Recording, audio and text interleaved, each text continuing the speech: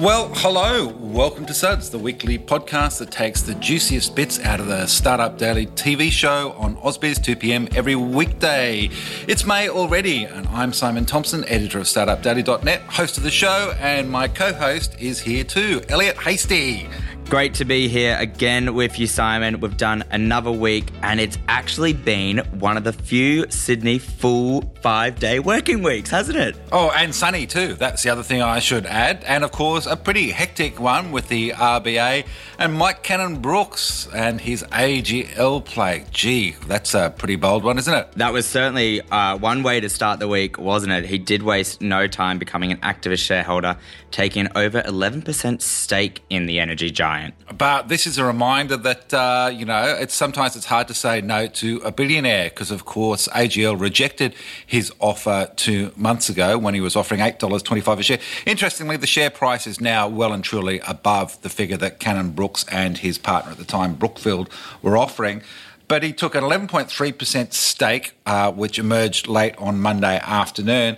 And that's to vote against AGL's demerger, which is what the company is planning to do and putting into a shareholder vote on June 15. But not only did he just buy the shares, he had a website ready to roll with a slogan, "Keep it together." He had a video clip ready to roll. And, of course, he went to town on this whole thing. So as activist shareholders go, this is a pretty bold move. I think it's roughly $650 million worth of stock he's got there. So it'll be interesting to see how this one plays out because, of course, the shareholders need to vote a minimum of 75% in favour of this demerger plan. Yeah, he's been very strong, very out, written the whole letter to the board, as you said, he's got the whole website going. It's certainly the most organised activist shareholder I think I've ever seen, Simon. It just sounds like he's got this real strategy, real goal in mind, and he's going for it. Well, as someone who's old enough to remember the days of the 80s corporate raiders and the sort of stuff that was going on back then, this is almost clinical, I have to say, in terms of its execution and the plan is playing out. Although what do I call it? The sledging is now going on between, of course, the chairman and CEO of AGL and Cannon-Brookes. There's a fair bit to play out in this whole show. Wouldn't want it any other way. And, of course, once again, extending an open invitation to Mike Cannon-Brookes to come on the Startup Daily Show at any time whatsoever. We will make it work. I'm very good at that. But Simon, one of the other things we're watching is the response, obviously, over in the US to the Supreme Court leakage. And of course, if you did manage to miss it, there has been a pretty major leak out of the US Supreme Court that it appears that they're ready to overturn the abortion rights ruling under Roe v. Wade. And of course, demonstrations have already begun. This is pretty mind-blowing because it's such a fundamental issue and such a core part of the American psyche. They made movies about it, Elliot. And the paradox of this country where sort of the right to carry a gun, where sort of 40,000 people die needlessly from sort of whether it's homicide or suicide or accidental discharge, mass murder, all of the crazy things that go on in the US with guns, which of course you can't take away because that's such an inalienable right. The same people sort of generally want to stop women having control over their own reproductive rights. What's fascinating about this, I thought, off the back of it, and protests emerged subsequently. Of course, the court has yet to actually hand down its decision. Who knows who leaked it, is the number of tech companies that are already rallying around. They have policies on this front, and we're talking Citi, Apple, Yelp, Amazon. They're all stepping up to sort of say, hey, we'll look after you guys, and some of them were doing this well before this started to emerge, to look after women and people who are affected by what could be coming up. It's certainly something that's going to, we're going to continue watching it. There's been some really good commentary out there at the moment. And I think my favourite one is no uterus, no opinion. And I reckon that's just good words to live by with that one. Oh, I've got a bunch. I'm just not going to say anything, but I mean, we know, this is one of the fascinating numbers, I thought, because there was a study that looked in the 1990s at declining crime rates in the US. And one of the reasons why they did go down was not because there was more police or more people in jail. It was quite simply because poorer women had control over their reproduction, and they chose, when they had babies, less babies were being born into poverty. As a consequence, there were less children growing up penniless and turn into crime to be able to make an income. I mean, these are people who rant about crime and the problems with crime, yet they're prepared to do something that potentially will actually increase crime rates in the US because of one other view that they have. It's really one of those things, isn't it, where they don't want to actually do anything to solve the core problem. They just want to sort of glaze over, the froth on the top, as it was. But Simon, we will leave this to the crime podcasters, the crime and legal ones. Good idea, Elliot. We, of course, will focus on our startups. And we had quite a few VC chats this week, didn't we? We did. It was quite a busy week on that front. And, of course, every fortnight we have Phil Moyle from Main Sequence Ventures on. We have a great piece from him about the hardest conversation early stage investors will have with the founders they've backed. Of course, that's that I'm not going to fund your next round. And so we had him on to talk about that, and he had this whole conversation about how you tackle these things. The first thing I thought that was really fascinating was he started talking about how he approaches what he does as an investor going into investments and the two hats that he wears. Here's what he said. Well, I always come to an investment, Simon, from the perspective of an entrepreneur. And I know the difficulties of raising capital. I know how critical it is to actually build out your runway. And so I'm very mindful of my position in this conversation and mindful of my relationship with the founder in that sense. So when we invest the capital, there's this sort of shift that happens in my mind about going on a journey with them for a number of years to actually help them grow this fantastic new company. The problem is that can be in contradiction to what we need to do as investors. And that is that over time, we need to put our capital into the best companies, the companies that are going to return the best for our investors. And there can come a point in time when those two ideas are at conflict. On one side, we are the entrepreneur-friendly person that's committed to the business and just super want it to succeed.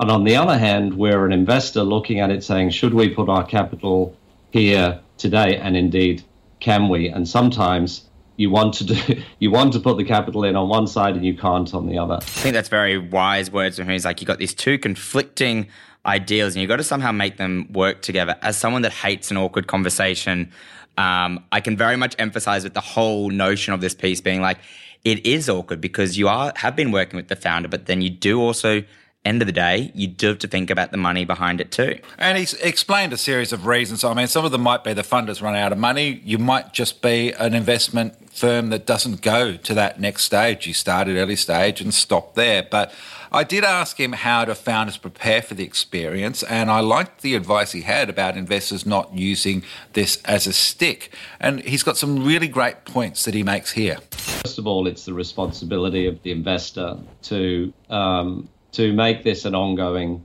conversation in the relationship. So I sit on boards with most of our companies that I've invested in. I spend a lot of time each week with the founders, and I try to be really clear about whether I am sitting there with my investor hat on or whether I'm sitting there with my director hat on. And it's important to be very clear about the two parts of that relationship. One of the critical things from my perspective is for investors not to use it as a stick for the company. For me, it's always the perspective of, look, from my perspective as an investor, this is the problem I think I'm going to have when I go back to our investment committee. If we had these targets hit, then I think we're going to be in a much better position. And actually thinking about it in that way is helpful for the company to actually align its goals. But also I would hope that they don't only take my word for it. It's an advantage having me in the room to get that insight, but I'm not the only insight that the company should get, and they should go and get other points of view. Finally, I would say make sure it's an ongoing conversation. It can be very damaging if you don't have the conversation, if you're on both sides nervous about having the conversation. And then the day comes where you need the money and otherwise the business is going to run out of runway. And then you have the conversation when it's all at stake and the investor can't put the money in, and it can be very damaging for the relationship at that point. One of the other conversations you had as well, which is sort of, you were speaking to that founder, is Matt Fairhurst from Schedulo. He just completed a pretty, well, not recently, I guess, but a pretty massive Series C with SoftBank involving, went from 50 million to 100 million. And he sort of talked about that process as well and, how the company got involved with Schedulo. Well, this is a great chat. Of course, Matt nowadays is based in the US. It was a Brisbane startup that kicked off a few years ago. And as I mentioned, yes, normally a typical Series C is 50 mil, but they went for 100 mil. And I asked about how all of that came about and SoftBank's involvement in this. Yeah, I think we were fortunate on two fronts in that regard. One, we actually didn't set out to raise quite that substantial a sum. I think it was once we started engaging with the process and getting later stage in conversations with likely investors that I think it became aware that there was an appetite to invest even more money in the company, and there was certainly opportunity and an appetite on our side to expand the round beyond that $50 million, $60 million mark that you mentioned. So I think that was a little bit opportunistic as the round progressed and the process progressed. We were also fortunate with SoftBank having known Nagraj, who now runs a lot of the investment team for SaaS there in the United States, Priya Sai Prasad, who's now sitting on our board. I knew both of them from our prior engagement and prior investment from M12, the venture arm of Microsoft, where they had previously invested in Schedulo as well, 3 or 4 years ago. So those relationships, I think, gave me a lot of confidence both in SoftBank and the process that they were running, and certainly their confidence in the company over time. I think as well as, as he goes on to say as well, there's a whole narrative shift. You start off at the early stages of a founder. People are buying you. They're buying into your idea. You don't have anything to show for it necessarily, so you've really got to sell that narrative and that story, and we've talked about that on the show before. But as Matt goes on to say, it's then longer term. As you're getting into these Series Cs or beyond, it is about what have you accomplished? What have you done? Have you hit your deadlines? Yeah, he wrote a really cracking behind-the-curtains explanation of what went on around his Series C. Talked about the key differences in early versus late-stage fundraising. He also put together 8 tips for a Series C's. I thoroughly recommend, if you're in that space, to go and have a read of this on startupdaily.net. But we did talk about how he put it together and the shift in thinking that was involved as you move to a bigger round and the story you tell of getting there, your longer-term mission. And his point was you really need to be across the numbers. Here's him talking about raising in later stages. Yeah, I think in later stage fundraising processes, and I found this definitely in our Series C, the conversation has evolved and changed from maybe early fundraising experiences where so much of the value proposition and the pitch orients around you as a founder, maybe a small portion of the founding team, and ultimately your story and your vision and mission. I think once you get into these later stages of investment, that has to be balanced by an ability to talk very directly about growth, about metrics and numbers, and therefore I think the research that you put into both the story of how you got to where you are today and then where you're going over the next few years and ultimately your long-term mission is incredibly important, but almost equally important in these later stage processes is your ability to be across the numbers in the business, be across metrics in the business, and be really informed. So I think that preparation that we put in ahead of the process certainly paid off and was incredibly helpful as we moved through the fundraising process. I think in these later stage fundraising processes as well, at least for me, it's probably the first time I'd really rallied a portion of our team and kind of built a small team in the company around this process specifically to help me on that journey and the company on that journey. In the past, it'd be largely a solo effort or predominantly me at the start and then maybe bringing a few team members in at the end. And I think forming that very deliberate team and having a real deliberate focus through, from start to finish was really valuable and incredibly important. I think that's really good advice from Matt, and it does pay to be across everything. Now, before we get into some of our other founders, one of the last VCs that we talked to as well was Brian Collins from Startup Bootcamp. He's a semi-regular, I guess, on the show, and they've just raised a new $5 million VC fund to back up early-stage fintechs with a focus on sustainability. Now, Simon, is this a case of the fintechs that are specifically going to finance or look to finance operations in the sustainability world? Are they fintechs that will only, put out so many carbon emissions? What does it mean? Funny you should ask, because that's exactly what I asked Brian Elliott, and here's what he said.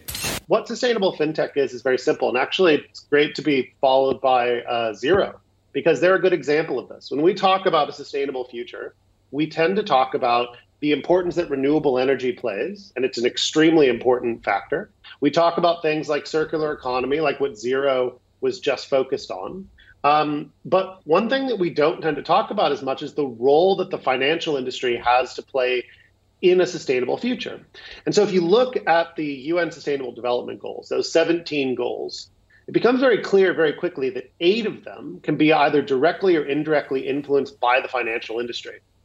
If that's the case, if a majority of the Sustainable Development Goals can be influenced by this one industry, do we believe that larger financial institutions are going to be the ones to get us to that more sustainable future? Or do we think that it's going to be smaller, more nimble fintechs that can scale more quickly and grow more quickly?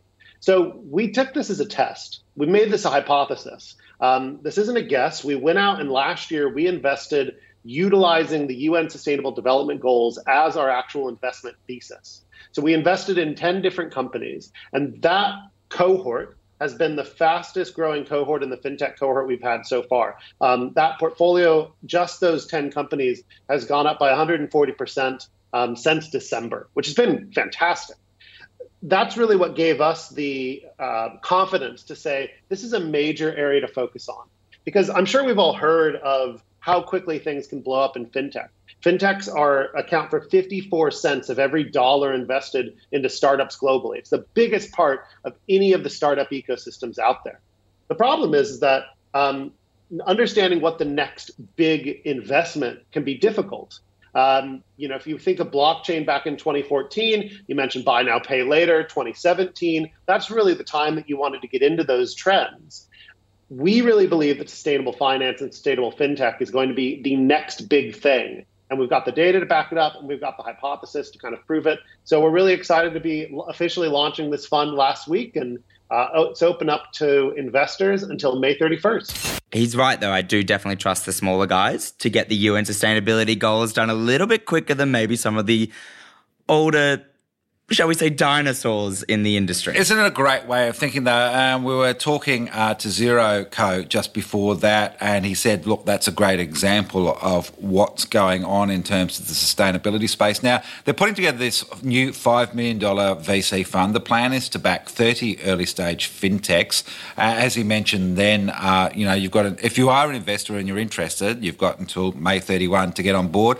They did secure Upbank's Dom Pim as the cornerstone investor. So I think it'll be a really fascinating project, and as he talked about the numbers and the success they've had so far in their investments, to see where this one goes as they pick those startups involved. It definitely will be something closely watched, because sustainability is never far from our mind, as one of our other conversations where we looked at the food sustainability from farmland with Richard Torino from Good and Fugly, which I think if there was another word, I'm sort of getting, what's the movie, Simon? Oh, The Good, the Bad, and the Ugly. That's what I'm getting from it. I'm like, it needs another word there. Yeah, absolutely. Well, I loved this story. Food waste has been one of my passions. As a former restaurant critic, I've always been conscious of it, and there are so many people doing great things in this space. But some of the numbers that Richard talked about, and to paint the picture, Good and Fugly they're a food delivery company, again, except what they're doing is they're using produce that otherwise would have gone to waste and giving it to you at a cheaper price than you'd otherwise pay. I think it's a great idea. The reduction in food waste is really, really cool. But a couple of the numbers absolutely blew me away.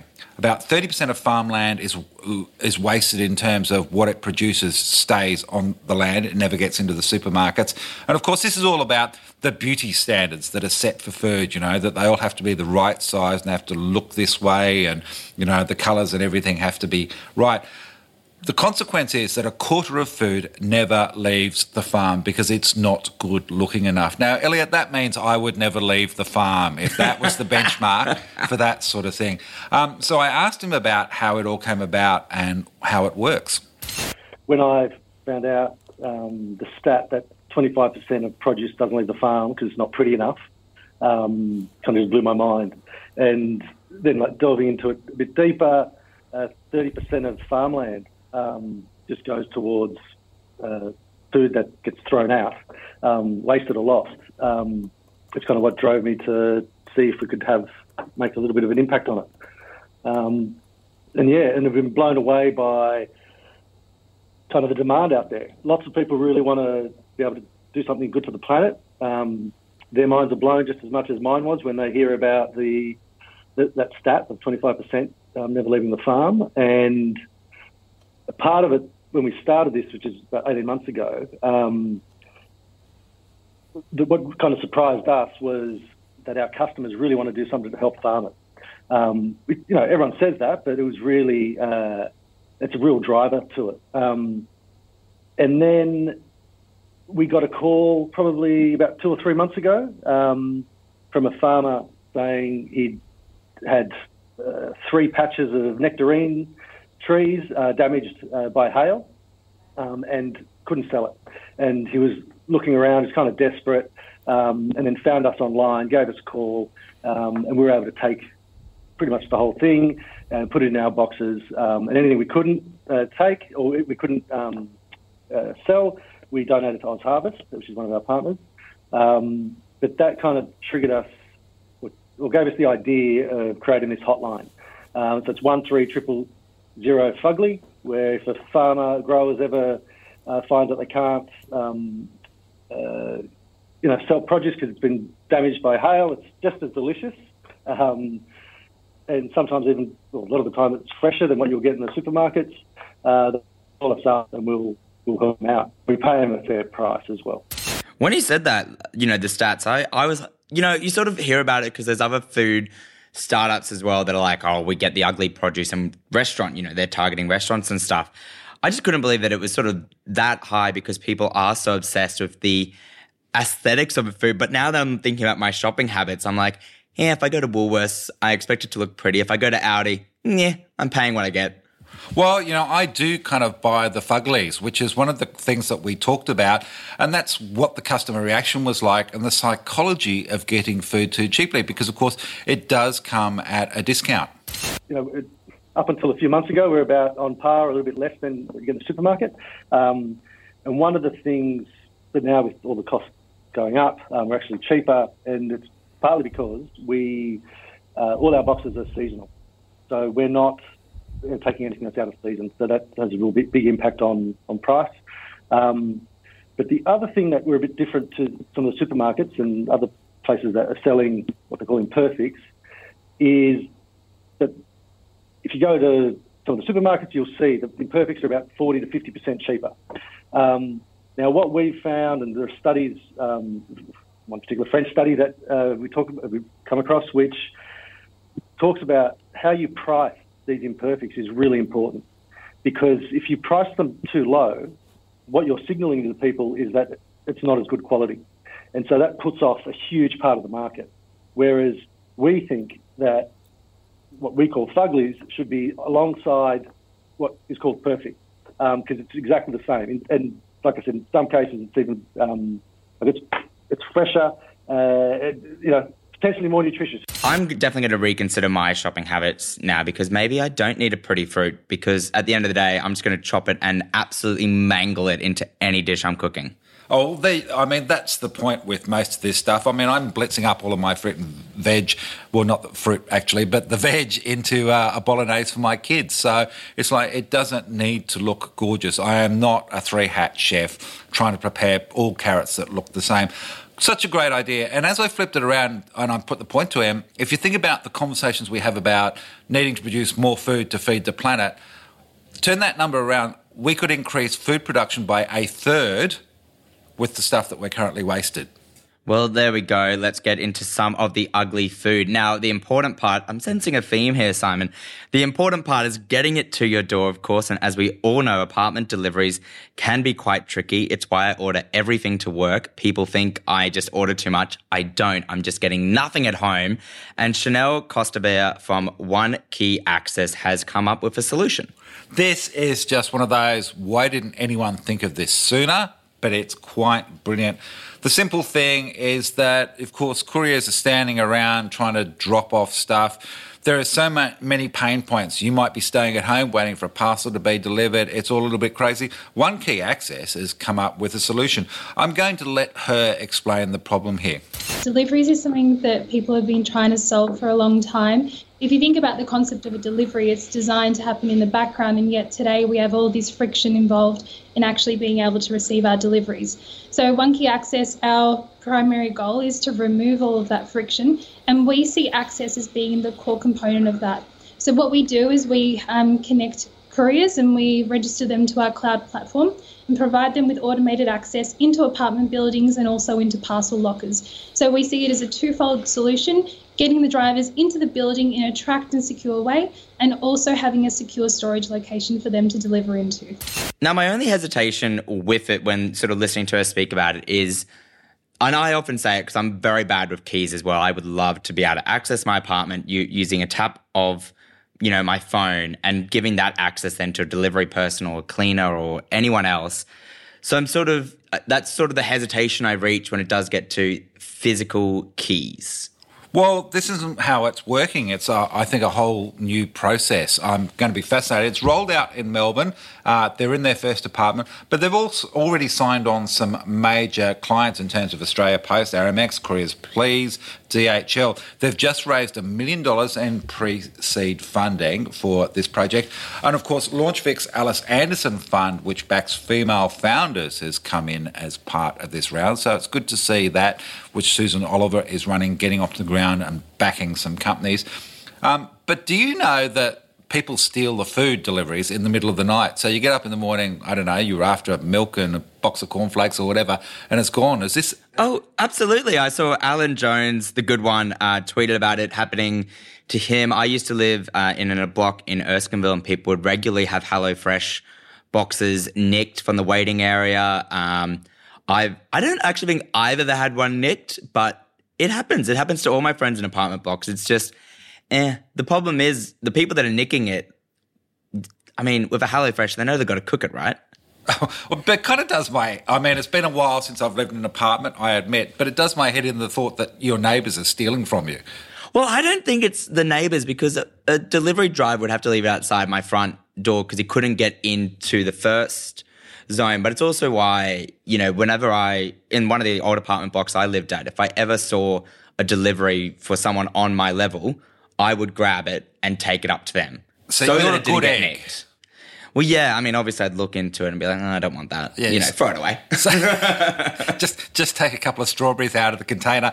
Look, I did ask her about the plans for the cash, which is where she revealed that this was an actual problem.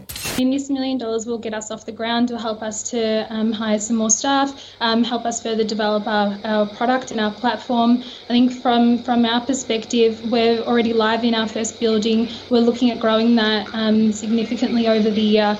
We're very focused on executing deliveries really seamlessly for the buildings that we enter, bringing on more delivery providers. We've got the major parcel delivery providers onto our platform now. We're looking at extending that out to food deliveries, which we know is a big problem. I mean, everyone's got some food deliveries being delivered in the middle of the night and unfortunately not there when they wake up. So looking to extend our product offering, also looking to extend the number of integrations that we have. We integrate into building access systems and also parcel lockers, and we've already got a number of partnerships with various access control companies and parcel locker companies, and so very much focus on growing that network within One Key Access and really being that connector across the globe for smart deliveries. I certainly hope it succeeds. There's going to be lots of millennials or anyone in apartment buildings that will definitely be using the services in the future. But Simon, that does bring us to the end of another week. Absolutely, Elliot. Thanks for another great week. I suppose we'll have to do 5 days again next week, won't we? I don't know. I think this 4-day week I had Monday off, so I think the 4-day week is really working for me, and I might just stick to that. All right, then. Well, we'll see you on the show at 2 p.m. on Monday. Of course, don't forget to go to the website, startupdaily.net. Have a great weekend. Go the Swans, playing at home again this weekend. Looking forward to seeing them in action. Elliot, you have a great weekend too. Bye for now.